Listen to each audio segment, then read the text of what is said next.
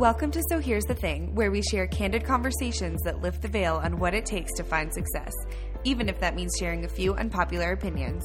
I'm your host, Layli Amati. Grab some coffee or a cocktail, and let's get real. Hey friends, this is going to be a bite-sized, super actionable episode with one of the most requested topics that I get on a regular basis. I'm super excited about it. We are going to be talking about how to add self-care into your work schedule. If you've been around for a while, you know that I love a good routine. In fact, if you are curious about my morning routine or just more information about creating an easy morning routine as an entrepreneur, you can check out episode 41. We talk all about it in that episode. So for now, let's talk about how to build in time for self-care so that it becomes a part of your routine and so that you can actually prioritize it for yourself. First, before we dive in, I want to do a quick check-in about why this is so important. I always say that as individuals who either own our own businesses or if you run a household or whatever it is that we do as human beings, we can't do things well if we are not well ourselves. So it's not a want. This is not a frivolous thing that you should be thinking about adding into your life. This is a need. You don't want to include self-care into your days. You absolutely need to in order to thrive, in order to continue to be productive, and in order to continue to do the very best that you can do in whatever it is that you're doing, whether that's your small business or even just your family and home life. Okay, so hear me out. If you are thinking, that sounds really nice, but I have no time, this episode is absolutely for you, so keep listening. We're going to start this off really easily. This episode is just going to have 3 action items for you to tackle that are very, very easy. These 3 items are not meant to be overwhelming at all. They are just going to give you a really good starting place in order to cultivate some time for self-care within your schedule. So let's dive in. Number 1, I want you to reflect on what kind of self-care you need. How is your mental health? How is your physical health? By gauging what it is that you are lacking or that you are feeling like you need extra help in, you're able to then really craft a plan to add in what it is that you actually need. So if you feel like your mental health is struggling, you're going to take a few different steps than somebody would take whose physical health is in a little bit more of a place of need. One way that I like to reflect on what kind of things that I need is I really like to write things down. I like to take pen to paper. Maybe you're more of like a list maker on a Google Doc or whatever it is. For me, I like to be able to kind of jot down a messy list of all the things that are happening in my life, all the places that I feel like I could use a little bit of extra support, or maybe I feel like these are the places where I'm coming up short on a daily basis.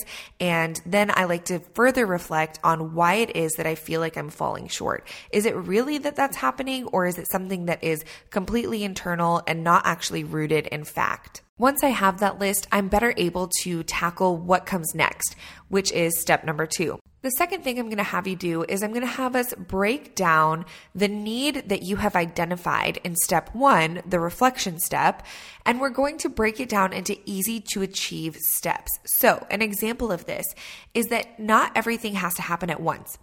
So if you've identified that your mental health needs a little bit extra support and help, maybe one step that you create within this action item is to make one phone call to make an appointment for therapy.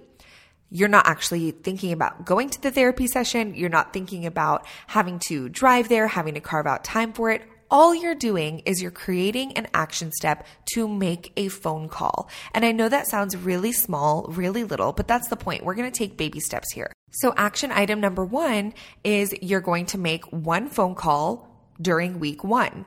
Then on week 2, maybe you have one appointment or one action step that gets you a little bit closer to carving out that time. Then on week 3, you're going to add in your next step. It doesn't have to happen all at once. You're trying to break down the need that you've identified into easy to tackle, non-overwhelming steps. This is definitely a practice that you're going to have for the rest of your life, or at least hopefully you will. And so I want to encourage you guys that in this step number 2, this is where all of the magic kind of happens, where you're allowing yourself to really take those movements forward in small, easy to digest movements. Another example here would be if you have decided that your physical health is in need of some extra support and love, a little bit more self-care. Maybe you found that you're sitting at your desk all day, every day, and you feel like you're lacking stamina, you're lacking energy, you're lacking endurance, and you're like, okay, I need to work out. Thinking about something as broad as needing to work out or get into shape can be so overwhelming. So on week 1, maybe you decide to take a walk every other day in the middle of the day. Maybe week 2, you move that up to 3 walks a day because you start feeling that energy. Again, it does not have to happen all at once. These are things that are going to build on top of one another.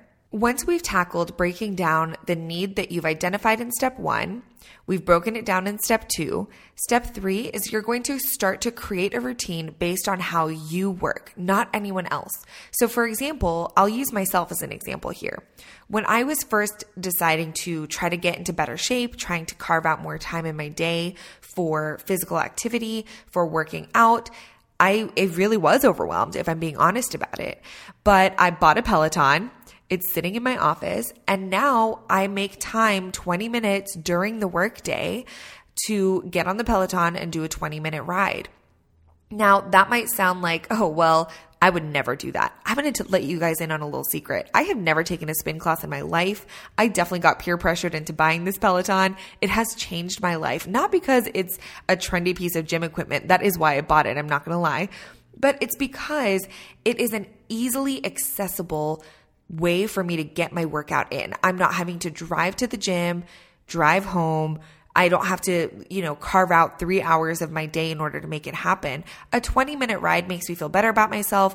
I usually try to schedule it around 2:00 p.m. That's when I start to actually drag in my work day. I don't get as much done at work around that time of day. So I have found for me that it's really productive to take a little break, to get a little workout in, and then come back and be extra productive at work. So I just want to use myself as an example here because I was the person that said, oh, well, self-care sounds like a really fun buzzword that you're going to get massages every week. How nice to have the time for that. It's not about that. It's about making time to do the things that are going to make you feel better, that are going to make you more productive, that are going to make you healthier, and that are going to be good for you. So I hope my little story and my example firsthand gives you guys the encouragement that you need to take those steps for yourself. Again, it doesn't have to be that today you decide, I'm going to go get in shape. I'm going to work out twice a day, every single day. That's not how it works. It's a slow build. It's a slow climb. Maybe you make that phone call that you've been putting off for so long. Maybe you make that phone call this week. And then next week you add in one workout. And then the week after you add in something else. Let it build. Give yourself the freedom to do it. And just know that I am cheering you on. You are not alone at all in this. Almost everybody I talk to, whether you're a fan of the show or you've just requested a topic, so many people have requested this because it is something that we all neglect. And my hope is that you're able to take these action items, apply them to your life, and apply them to your business and just see the growth that happens after. If you want a little guide on how to make this work for you, make sure you visit our show notes where we will have all of these steps written out for you to be able to easily follow along with at sohere'sthethingpodcast.com, and we will see you guys on the next episode. For show notes and resources mentioned on today's episode, head to sohere'sthethingpodcast.com. And if you're enjoying the podcast, I'd love to read your review in iTunes. Thanks so much for listening, and I'll catch you in the next episode.